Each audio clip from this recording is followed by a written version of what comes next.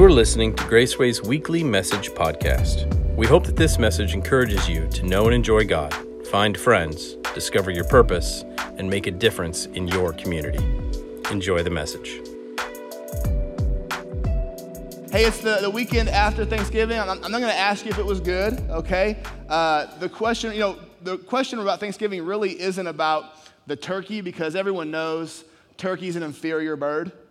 To chicken, praise God. Chicken is a better bird than turkey. Turkey gets one day a year. Chicken's for every day, praise God. And it's really about the sides. It's about the sides. And so I want to hear, on the count of three, I want to hear your favorite side. Just yell it out at me. 1, 2, 3.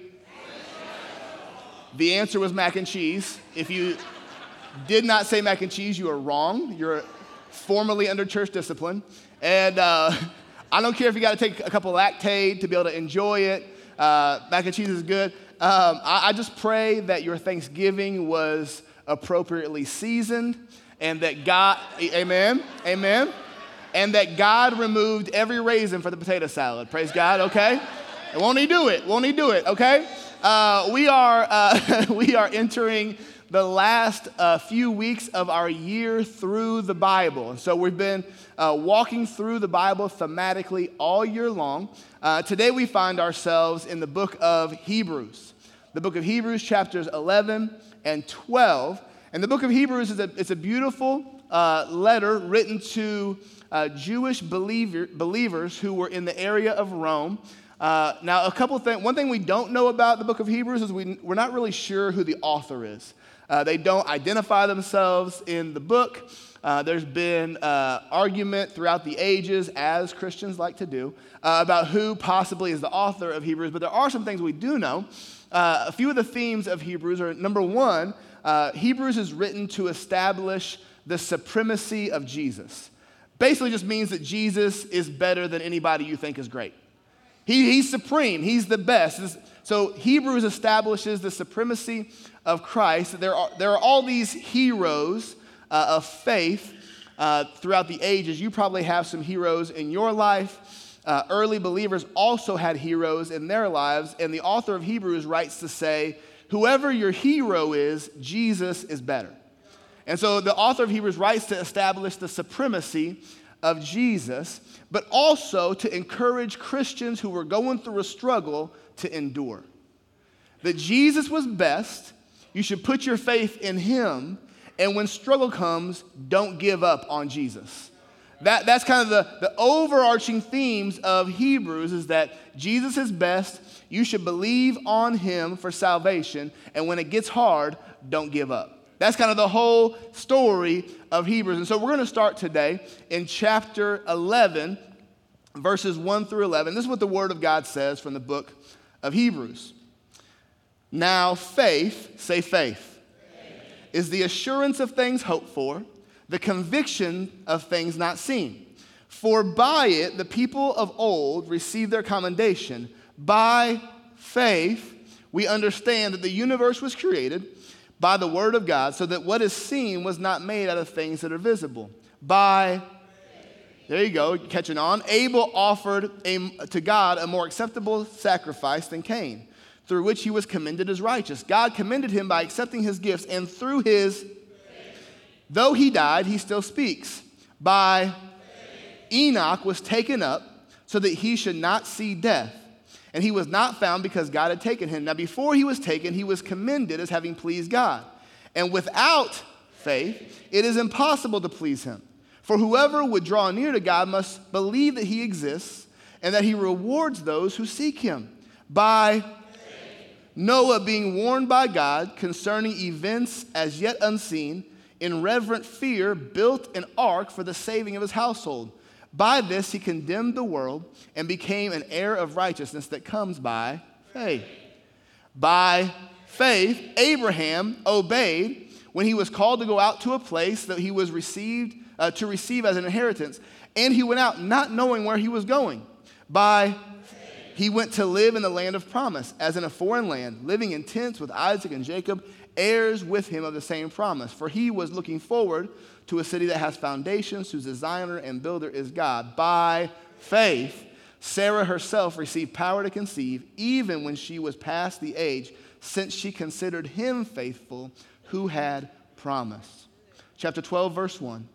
Therefore, since we are surrounded by so great a cloud of witnesses, let us, like them, lay aside every weight and sin which clings so closely, and let us run with endurance the race that is set before us, looking to Jesus, the founder and perfecter of our faith, who for the joy that was set before him endured the cross, despising the shame, and is seated at the right hand of the throne of God. Heavenly Father, we thank you for your word today. We thank you for Jesus.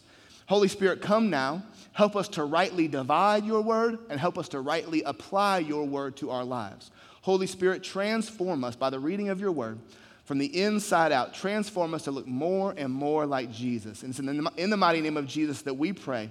And all God's people said, amen. I want to preach to y'all today from the thought, you won't win this fight without faith.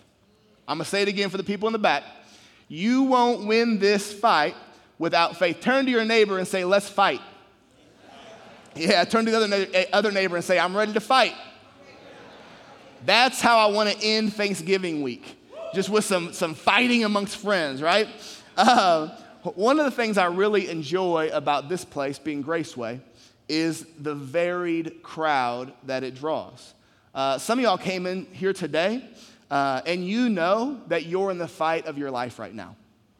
Your marriage has been struggling, but you're fighting for it. Your kids aren't living exactly how you hoped they would, but you're not giving up on them. You're fighting for them. Your finances aren't quite where you wish they would be, but you're not going to give up. Some of y'all even got a terrible diagnosis, and you're literally fighting for your life this morning, but you're not going to give up. Some of y'all came in here today knowing you were in a fight. Some of you came in today not knowing you were in a fight. You ever been in a fight but you didn't know? Like, you ever been sucker punched? You don't need to raise your hand. Don't raise your hand. Don't raise your hand. We're cool. We'll pray for you. You ever been sucker punched? That's what a sucker punch is. You were in a fight you didn't know you were in. And that's what life will do to you too, won't it? If you're walking through life thinking you're not in a fight, life's going to sucker punch you. Or maybe there's some people in the room who have a significant other, possibly a spouse. I want to give y'all a hypothetical that's never happened to me in my life, or you, but possibly could happen in the future sometime.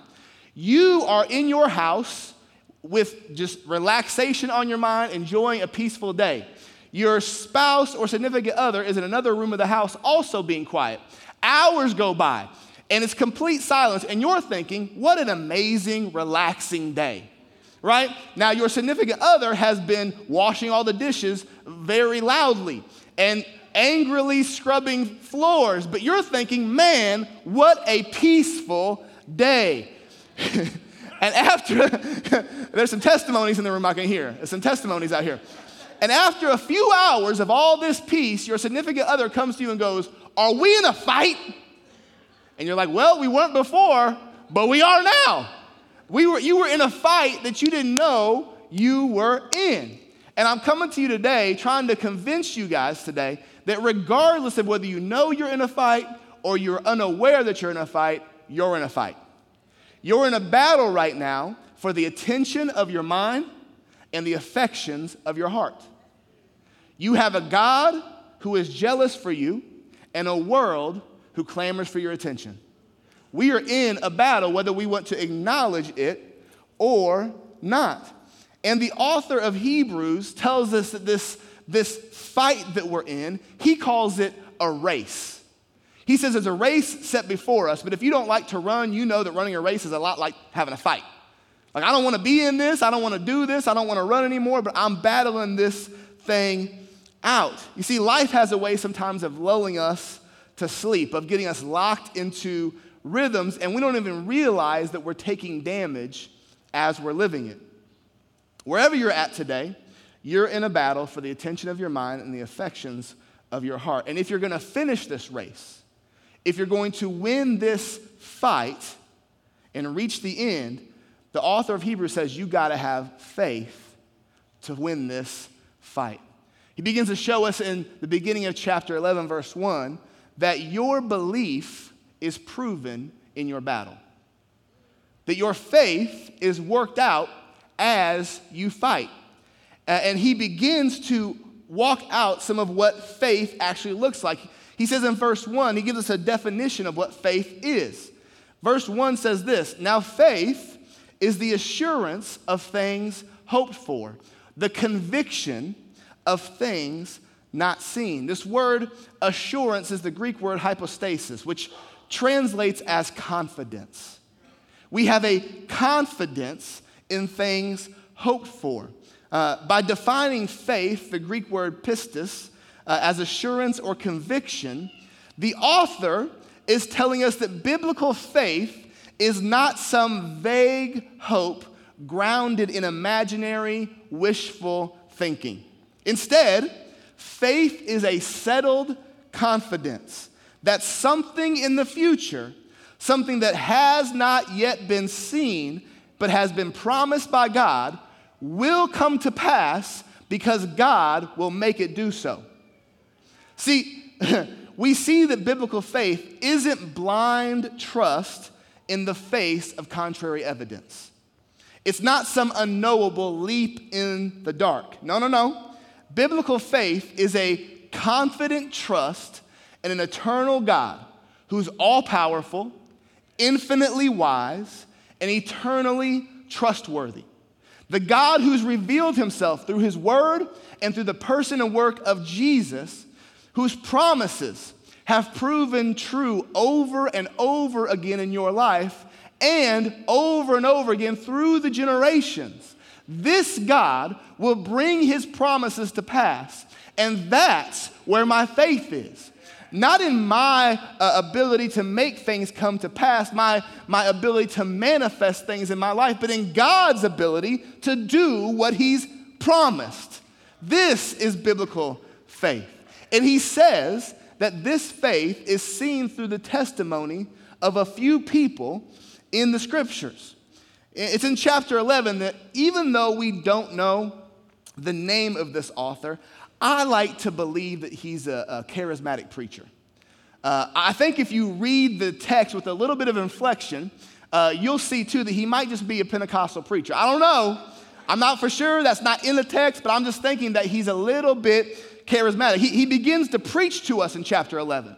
And this is what he says in chapter 11. He begins to preach. He says that this faith, that belief that God will come through is proven in your battle. So you can believe something in your mind, but when a battle comes, you got to put it to action with your behavior. And so he says this belief you have will be proven in your battle. Yeah, he says it was by faith, that Abel won a battle. See, Abel was trying to decide, do I love my stuff or do I love God? Do I want to offer a sacrifice or do I want to keep my stuff? And Abel fought a battle, didn't he? And he won that battle by putting his faith to action to grow in generosity and affection towards God by offering an acceptable sacrifice. It was by faith that Enoch was walking around faithfully for 300 years. If you've been living at all, you know that to live faithfully for 300 years, that's a battle. Some of y'all are struggling with 30 years. Amen? Yeah, you 30-year-olds are like, yeah, I'm good. Your anxiety is keeping you quiet right now, okay? 300 years is a battle. Enoch fought a battle and put his faith to action. And then, it was by faith that even though Noah had never seen a drop of rain, I need y'all to come here with me. Noah had never seen a rainy day. And God said, build a boat because I'm bringing a flood. You don't think that Noah had to fight some battles in his mind as he day by day walked out his faith by putting hammer to nail, by putting board to boat, every single day, putting his faith to action. I wish I had about 2-3 people in the building that God had asked to do something that didn't make any sense to them. I wish I had a few testimonies because Noah had never seen what God was telling him was about to happen, but still faithfully got busy to see the work put in. And don't you know that he had some neighbors that walked by day, sucking their teeth at Noah? Doesn't he? Noah, it's never rained in these parts, man. What are you doing? And so not only is he fighting a battle of his own mind, but he's fighting a battle of critics around him. I wish a few folks in here knew what it was like to battle critics around you, to fight battles in your own mind thinking, I don't know why I'm still following Jesus, because all the evidence points to me being crazy. But I can't shake this feeling that God is going to bring about what he promised me. Amen? This is what the preacher in Hebrews is saying. It was by faith that Abraham trusted God to move somewhere he'd never seen before. Have y'all ever experienced this where God told you to do something and you didn't really know how it was going to happen? You didn't know where you were going. All you knew was that God told you to move and you said, yes, Lord. This is Abraham's story. So his faith was put into action with his steps. It was by faith that Sarah received the power to conceive a child, even though to her and to everybody else, it seemed impossible. Is there any testimonies in the room that God has done something impossible in your life, that even you doubted it would happen? This is what it looks like to put your faith into action, to prove your belief through your battle. And I love the preacher as he begins to ramp up the sermon. In chapter 11, verse 32, he says this, and what more can I say? For time would fail me to talk of Gideon and Barak and Samson and Jephthah and David and Samuel and the prophets, who through faith conquered kingdoms, enforced justice, obtained promises, stopped the mouth of lions with their faith, quenched the power of fire with their faith, escaped the edge of the sword. They were made strong out of weakness because of their faith, became mighty in war, put foreign armies to flight. Some were tortured, refused to accept release because they knew a better life was coming than this life now. Others suffered mocking, the preacher says, flogging, even chains and imprisonment. They were stoned, sawn in two. They were killed with the sword. They went about in skins of sheep, goat, destitute, afflicted, mistreated, but they carried on because they had faith. This is what the preacher is trying to tell you. And I don't know if you can even connect to all these Old Testament characters, but there's somebody that you have. See, this text in chapter 11 is called the Hall of Faith, where they line out the heroes of the first century church in faith. Maybe you can't connect with them, but there's somebody in your life that's been a hero of faith, hasn't there? Somebody you can think of that their faith has been exemplary to you. I have a hero of mine by the name of Pastor Timothy Keller. Some of y'all know this name, pretty famous preacher, and I discovered his preaching when I was 22 years old. That's what young white people do. We discover things that already exist. Like street tacos and soul food. That's what my people do. I'm just here to tell you, we go to the city and we come back saying, y'all, I discovered. Pray for us, okay? That's my people. That's our song. I can't help it. And when I was 22, I discovered preaching that already existed from this pastor, Timothy Keller. See, in 1989, he and his wife, Kathy, moved to Manhattan, New York. Now, the Manhattan of 1989 is not the same Manhattan as today. It was not as desirable. And he was called upon to start a new church called Redeemer Presbyterian Church. Now, he had almost no experience, and two other people had already turned down the opportunity. He was the third choice to do this work. Had no idea how he would do it, but in faith, he moved to accomplish this. Now, after 28 years of pastoring this church in the heart of Manhattan, he and his wife and leaders had grown this church from 50 people to start to over 5,000 people a week in attendance. During COVID, Pastor Timothy Keller discovered that he has pancreatic cancer. And the results look pretty dire. And he was gripped with the reality of his own mortality. He wrote an article last year for The Atlantic, and the title of the article is Growing in My Faith in the Face of Death. And he talks about the battle that he's going through and the steps he's had to take to grow his faith in the battle that he's walking through. He writes that oftentimes in the West, we actually allow battles and struggles that come to us to destroy our faith. One of the reasons we do that is because we see this world as the place that our comfort's supposed to lie. We think that peace and comfort and success comes to us in this life. And so when struggle comes in, we don't know how to navigate that. And we shake our fist at the sky and say, God, how could you do this? We forget that we're supposed to be living for God and think that God is living for us. And he says, I had to do something. I had to activate my faith whenever death was on my doorstep. I had to activate two different types of work. I had to activate head work and heart work. I had to take ideas that I believed and I had to grapple with them. I believed in the resurrection of Jesus, but what did that mean for me now that I was facing death? Do I really believe it, or is it just an idea out there that I understand? And then he said I had to do heart work.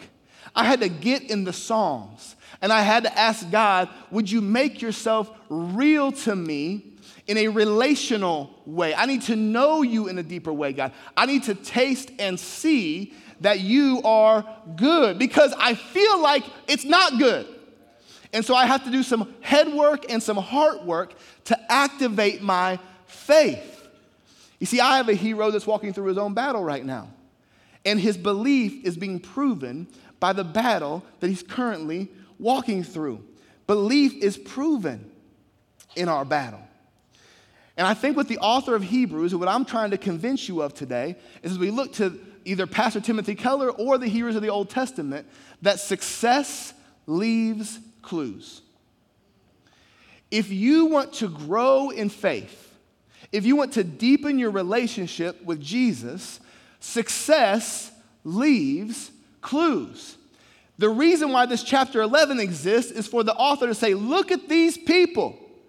They had battles to fight in their life, but they proved themselves faithful by trusting day by day in the work of Jesus, knowing that what he has promised, he'll bring about in their life. So you need to take stock of some people around you whose faith has kept them through difficulty, because success leaves clues. If you wanted to grow a business, what would you do? You would go and talk to some people that had grown a successful business and say, I'm gonna do steps 1 through 10, just like you had did, so I can grow my business too. Why don't we do this with our faith? We're just searching blindly. No, somebody who's been faithful, tell me what to do. Tell me what to do. Success leaves clues. And there's whole chapters in Hebrews trying to say, hey, look at this. Verse 1 of chapter 12 says, therefore, since we're surrounded by this great cloud of witnesses, let us also lay aside every weight and sin which clings so closely. Lay aside the things that are weighing you down, the sin that clings on. Your faith can grow in your fight. Your belief can grow even through the battle. You have testimonies all around you of people trusting God despite what their circumstances would tell you. In our cynicism, we call it foolish, but in God's eyes, he sees it and says, well done. Well done.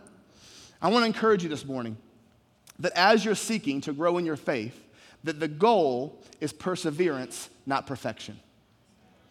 The goal is perseverance, not perfection. Hey, if you're here today, congratulations. You're still living and breathing and have another opportunity.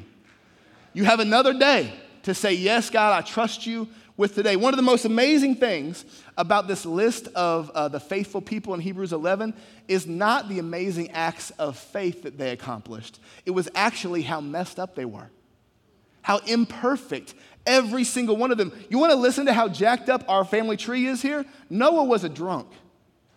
Abraham was a coward and an adulterer. Sarah tried to take shortcuts to get God's promises. Jacob was a liar and a thief. Rahab was a prostitute, y'all. And get this, Moses was a killer who hid the body. That's like some Netflix documentary type stuff over here. He killed a dude and hid the body in the sand.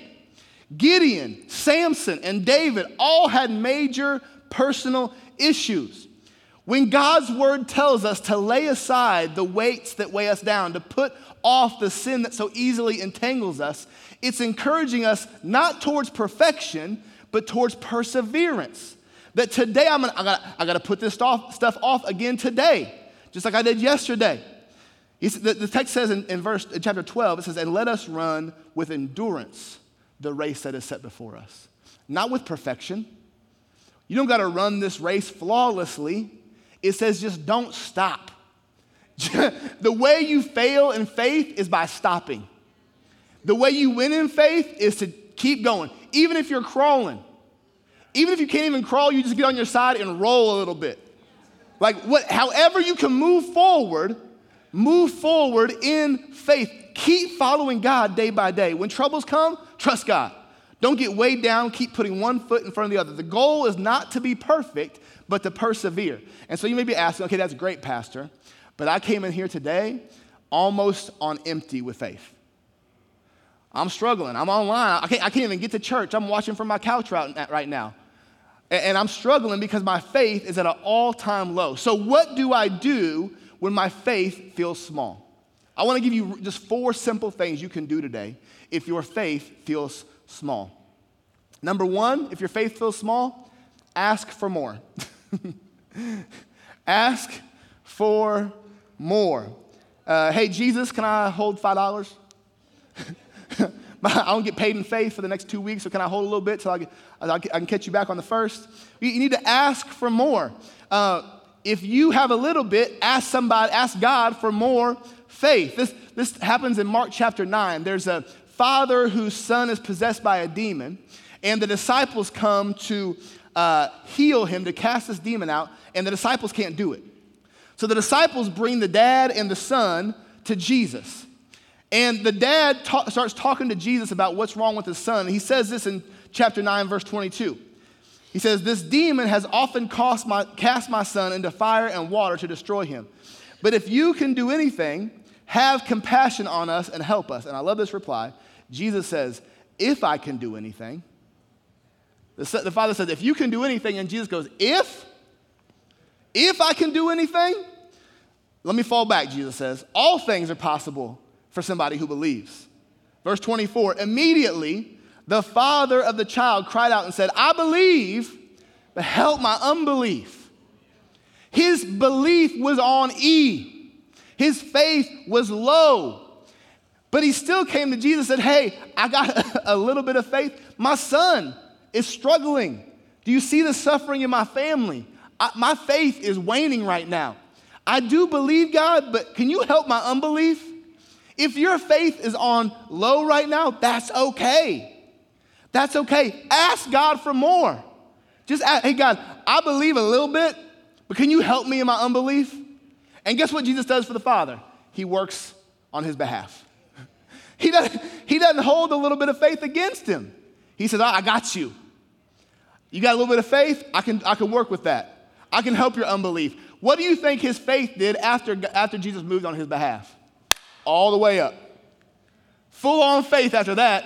I saw God show up for my son after years of watching his son suffer. Okay, second thing, when your faith is low.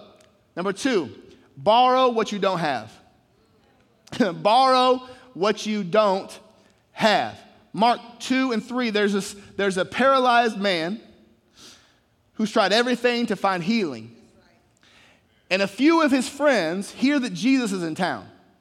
And so they get him on a mat, they grab the 4 corners, and they run their paralyzed friend to Jesus. And this is what the text says. They came, bringing to him a paralytic carried by 4 men. When they couldn't get near him because of the crowd, they removed the roof above him. And when they made an opening, they let him down on the bed which the paralytic lay. When Jesus, this is key, don't miss this. When Jesus saw whose faith? Their faith, the friends. He said to the paralytic, not the friends, he sees the friend's faith and says to the paralytic, your sins are forgiven. If you don't have enough faith right now to get yourself to Jesus, you better get you some friends that can get you to him. Get you some friends with more faith than you got. Because sometimes our lack of faith causes us to be spiritually paralyzed. We can't even get close to God. We can't take the first step towards obedience or faith or relationship with God. You need some friends, because here's what you do. Not me, but y'all. Here's what we do. We get low on faith, and then we link up with other people who are also low on faith. And we complain about all the things that God has not done, that he should have done. We complain about all the places we should be that we are not. And that little bit of faith that you have gets choked smaller and smaller and smaller, and you get worse and worse and more cynical and more hateful and more bitter. But when you can take your little bit of faith and get in a small group of some people that are overflowing with faith, do you know that all of a sudden they can breathe life into your spiritual journey? They can say, you don't even know. Listen, this is a spiritual reality. They're not physically bringing you to Jesus, but they're interceding on your behalf, praying for you. And you think you're feeling better, but really it's your friends praying for you. It's your friends going to battle, getting you to Jesus when you can't get there yourself. If your faith is on low, borrow what you don't have, but you got to have friends that'll help get you to Jesus. Number 3, if your faith is on low, know that you still have enough. Matthew 17:20. For truly I say to you, if you have faith like a grain of you will say to this mountain, move from here to there, and it will move, and nothing will be impossible for you. You're like, Pastor, I don't have a whole lot of faith right now. That's the perfect amount. However much you have is enough. You're feeling depressed and sad because you don't have enough faith, and God's like, I can work with that. The little bit you got, I can do something with that. If you just give it to me, if you hold on to that little bit of faith, I can't do nothing with it. If you bring it to me, I can do miracles. I can move mountains in your life if you bring me a little bit of faith. Don't be discouraged. If your faith is low, be encouraged that that's the perfect amount for God to make miracles happen. And the last thing, if your faith is low, number 4, if your faith is on low, ask God to show up anyway. Just ask him to show up anyway. 2 Corinthians 12:9-10. But he said to me, my grace is sufficient for you, for my power is made perfect in weakness. Therefore, Paul says, I will boast in my weaknesses, that the power of Christ may rest upon me. For the sake of Christ, then, I am content with weaknesses, insults, hardships, persecutions, calamities. For when I am weak, then I am strong.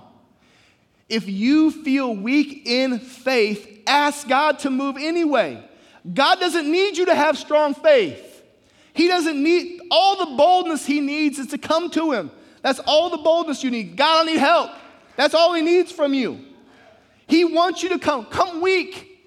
Do you know who you are? You're a created being. Your life is a vapor. One day it's here, one day it's gone. But God is eternal, all existent, pre-existent, preeminent, superior to all things. And he says, hey, your weakness is the perfect place for me to come in and work. You keep being weak, I'm going to show you how strong I am. So if you have just a little bit of faith, ask God to move anyway.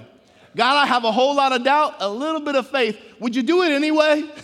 That's what I want, a church full of people that say, God, I'm not really sure about it, but would you do it anyway? I need you to move anyway. And you're going to need this faith, this type of faith, for whatever fight you're engaged in, because your faith will bring you to the finish line. Your faith is what's going to bring you to the finish line. I hope you're encouraged today that the fight you find yourself in is the perfect place for your faith to grow. That your faith doesn't have to be flawless. And even the little bit of faith that you have is enough to move mountains. That this battle-tested, imperfect, mustard seed kind of faith is the thing that will take you to the finish line of life. But I'm afraid there's some of us that still view faith as something too big for us to grasp. That next step of faith for you is so far out there. I can't do what I need to do to trust you with where you're wanting to take me. We try to get 5, 10 years down the road when God's trying to help us live today. Let me throw up an image real quick to help sort this out for you. We think that faith is the picture on the right. I got to reach and stretch, possibly jump, maybe touch it. I'm not strong enough. I haven't been doing this long enough. I don't know exactly how to grab this next thing to take hold to it. And we think faith is so big that we just stand there and never actually move. What faith is really like is the image on the left. It's day by day trusting that God will do what he said he'll do. It's not getting ahead of ourselves, not overthinking it. It's waking up in the morning saying, God, I'm going to do what I can today with what I have today, trusting you to supply all of my needs according to your riches and mercy. I'm going to trust you today. I'm going to get through today. I'm going to go to bed. I'm going to wake up to new mercies in the morning. Faithfulness, success in faith looks like continuing to take that next small step day by day. And can you imagine the person on the right is looking up at the person on the left thinking, how did they get so far? Here's what God's going to do in your life. You're going to continue to trust him day after day. And you're going to be further along in your faith journey. And you're going to see somebody down the way struggling in faith. And you're going to be able to shout back to him and say, it's not that difficult. Just trust him today. You're going to be able to help somebody take the very next step of faith. I want to encourage you today. Stop overthinking what God is doing in your life. Just trust him today. You can't handle tomorrow. You can barely handle 2 hours from now. So leave tomorrow with him and take the step today to be faithful. Activate the faith that you have to take the next step today. Go ahead and throw that down. I saw the cell phones taking pictures. You guys got it. You guys locked it in, okay? Our text tells us how we're to take these small steps. How do you take a small step in faith? We don't just need to look at the examples of the heroes around us. That's great. We don't need to focus on the battle before us. We can endure and run this race, verse 2 tells us, looking to Jesus, the founder and perfecter of the faith that we have, who for the joy that was set before him endured the cross, despising the shame, and is seated at the right hand of the throne of God in authority and power. We're able to take small steps of faith day by day because we keep our eyes on Jesus, not the battle we're in. He's the one that gave us whatever faith we possess in the first place.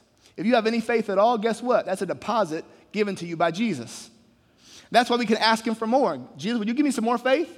You gave me the little bit I have. Could you increase it a little bit? He's the founder of our faith. He started you in the faith business. He gave you that first investment of faith, and he'll continue to grow it. He's the founder of your faith. But he's not just the founder, he's the perfecter of it, which means he walks with you. Every single rung of the faith ladder, he's taken every step with you, cultivating faith in us as we keep our eyes on him. He can do this. Jesus can do this because he has his own faith journey. Did y'all know this? Jesus had his own faith journey. He does it because he had to walk through a battle too. He had pain that he had to enter into just like you. The creator of the universe stepped into our situation and he endured a battle on the cross so that we could experience victory. This Jesus, God in the flesh, lived a sinless life and died a sinner's death. And he did it trusting that victory was on the other side of the fight. He had faith that the fight would be worth it in the end. And they hung him high, didn't they? And they stretched him wide. And they pierced his hands and his feet on that cross. And they pierced his side with a spear. And he died there on that tree. And they pulled him down and they buried him in a borrowed tomb. But early Sunday morning, he got back up with all power and authority in his hands. And now the author of Hebrews tells us that he's seated at the right hand of the throne of God in power and authority. And he's telling you and me, I know you're in a battle. I've been to one too. I know you're walking through pain. I've been through it too. We have a great high priest who can identify with everything that we're going through. But you need to get your eyes off the battle and get your eyes onto the victor. Get your eyes onto Jesus, and then you can take your steps day by day. But you got to set your eyes on Jesus if you're going to get through this. You're going to need faith if you ever want to get through this fight. He says, look at me in the face of battle, and I'll bring you to the finish line. Are the holidays hard for you to get through? Look to Jesus. Is your family disconnected right now? Look to Jesus. Have you made a mess of everything around you? Look to Jesus. Are you fighting for your very life right now? Look to Jesus. He's the author and finisher of your faith, and he will see you through. I want to close my message like this because my wife told me to. We were at my parents' house in the St. Louis area for the holiday, and they live like out in the sticks, out in the country. And we were staying there, and yesterday morning, we got up, and there was a thick fog that had settled over the entire St. Louis metro. There's some crazy pictures out there right now, like just the arch sticking out of this crazy fog all over St. Louis. And I woke up and I was like, oh my gosh, we can't drive in this. Like, we can't go where we want to go because this fog has settled in. And so I'm like, I don't know what to do right now. My dad tells me, he's like, hey, it's going to be fine. Like, the sun's going to come up, and then eventually it's going to burn off the fog, and everything's going to be fine once the sun gets high enough and it gets hot enough outside. I'm like, okay, so in the meantime, I just start like killing time, right? There's nothing for me to do. So I just start scrolling through my phone. My parents don't have cable because they're in the country. And so I'm like watching like Perry Mason on television, like whatever's on free, weird television. And I'm just killing time. And then I check the window, it's like 9:30, still crazy foggy, can't do anything. 10 o'clock, still crazy foggy, can't do anything. I'm like, when is this gonna go away so we can actually get busy with what we need to get busy with? And then I start thinking, man, my dad told me by about noon, the sun will be high enough and we can get going. And so I figure, I better get busy doing at least what I can do. So I'm gonna go pack the kids' clothes up, make sure you get all the chargers, right? Because you always leave a charger somewhere no matter where you visit. So I'm gonna pray over all these chargers, get them in the luggage, and start packing things up, move all the luggage from the basement up to the stairs to get ready to load the car up. And about 11:30, I'm like, man, let me go ahead and get busy loading the car up because we got to make this trip. We got to get home before it starts raining in Raytown. We got to get busy, okay? So I start loading the car up, and I walk out to the car, and I'm standing there. I'm telling my wife the same story, right? And she looks at me, and she goes, that'll preach. I was like, ooh, yes, ma'am, it will. I think I'm going to use that. And that's just a little side note that if you're looking for somebody to spend your life with, find somebody who can tell you when God's trying to speak to you, amen? That's free. That's free. So I'm standing there there's about a couple hundred acres of farmland next to my parents' house. We don't own it. We don't have it like that. But there's farmland. And so I'm sitting there looking at the farmland, and I see the most amazing thing. The fog is beginning to dissipate. But it's not dissipating like just going up. At the back of the field, there's like this dark tree line. And as the sunlight is coming up behind me, it looks like the fog is running away from the sun off into the trees. I can see the mist running to the trees. And I'm like, okay, God, I kind of see what you're trying to say here. Because I feel like the battles that we find ourselves in often leave us in a fog. Like they just settle all around us. And the troubles of life come around us to where you can't see what's next for you. You can't see the next step in your life. You can't see 20 feet away. And so what do you do when life gets foggy? You sit down and you waste time. I'll just scroll my life. I don't know what you're going to do. I don't know how it's going to happen, so I'm just going to sit here and do this. Maybe I'll watch some TV. I'll text some friends some funny memes. And that's what we do. And we just waste our time. But at a certain point, because listen, my dad was telling me the sun's going to rise. It's going to burn off this fog. And I trusted my dad. So at around 9:30, I said, man, let me go start packing my family up. I can't drive right now, but what I can do is prepare for what I'm about to do. I can prepare myself for where God's taken me. And what I'm telling you today is quit letting the battle you're in paralyze you in your faith. Get busy with what you can do. Prepare the journey because listen, eventually God is going to have the sun shine on your life to a way where the fog is going to not just dissipate, it's going to run away. Because what God has promised you, He will see it come to pass. You just have to activate the little faith you got. Don't be afraid that you got small faith. Say, hey, I got this mustard seed, God. I need you to be strong because I'm weak. And He's telling you and me today, He's telling us, If you would just activate the faith you have, get busy doing the things, preparing for what I'm doing in your life, eventually, at the right moment, it's going to be time to hit the road. It's going to be time to get busy. And when that happens, you don't want to be scrolling your life away.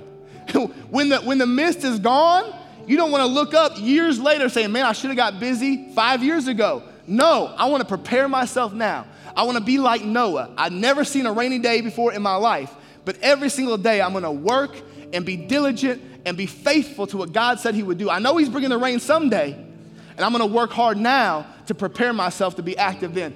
And I want to close this way. I'm almost in my seat, okay? But I'm afraid there's people that are watching online and there's people that are in the room that have never activated any faith, that have never put any faith in anything outside of their own ability and the things around the world to provide for them. And I'm telling you today, the author of Hebrews is telling you today, and the Holy Spirit is joining me in telling you today that you're going to need faith to win this fight. The fight that you're involved in. You need some faithful friends that can get you to Jesus. You may not have any friends of faith. You may not have any Christian friends. Let me be your faithful friend today. Let me help get you to Jesus today. I want to extend an offer to you to put your faith in Jesus for the very first time today, to activate faith for the fight that you're in your life. And God will carry you through. He's the author of your faith and the perfecter of it. He who began a good work in you, amen, will be faithful to complete it. Would you guys bow your head? I want to pray for my friends. If you're here today and have never trusted in Jesus, would you just pray this simple prayer with me? God, I know I'm broken. I know I have very little faith. God, would you give me faith in Jesus? I want to trust you with my life. I want to put my faith in you, God. From this day until the end of my life, I want to live every day with faith in Christ. I know I'm a sinner. I know I need to be saved. I trust the blood of Jesus and his resurrection to save me out of the pit that I'm in and walk with me through the rest of my life. I give my life to you. I trust in Jesus.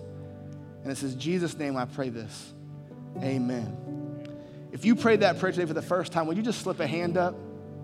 I'm not going to call you up front or embarrass you. I have some friends that want to give you a Bible and just a little connection card. I want you to take that card, fill it out with your information. You can either bring that forward. We have people at the front that want to pray for you. We have people at our Next Steps desk as you leave. Don't get out of here if you prayed that prayer for the first time today without filling that card out and talking to somebody who can help you to get to your next step of faith. Friends, I'm so pleased that you're here today. Can we give a round of applause to everybody that prayed that prayer today? Now, before y'all leave, I know there's a game to get to today and all those kind of things, but before y'all leave, I want to encourage you a couple things. One, if you came ready to give, there are buckets at the doors you can give in as you leave. Secondly, if you came prepared to go to Growth Track Step 4 is happening today, right out these doors immediately after service. And regardless of what you play in for the rest of the day, I want to pray for you that God would establish you in faith, would grow you in faith, and would help you see that the battle you're going through is the perfect ground for your faith to grow. Let's pray. Heavenly Father, I thank you today for my friends. God, everyone in this room, God, I pray that you would just ignite a spark of faith in our hearts today. God, that you would fan that spark to a flame, and God, that you would just establish us in our faith today. God, help us to not leave this place feeling like you can't bring about every single thing that we need in our lives. God, help us to stop overthinking our lives. God, help us to be obedient for today.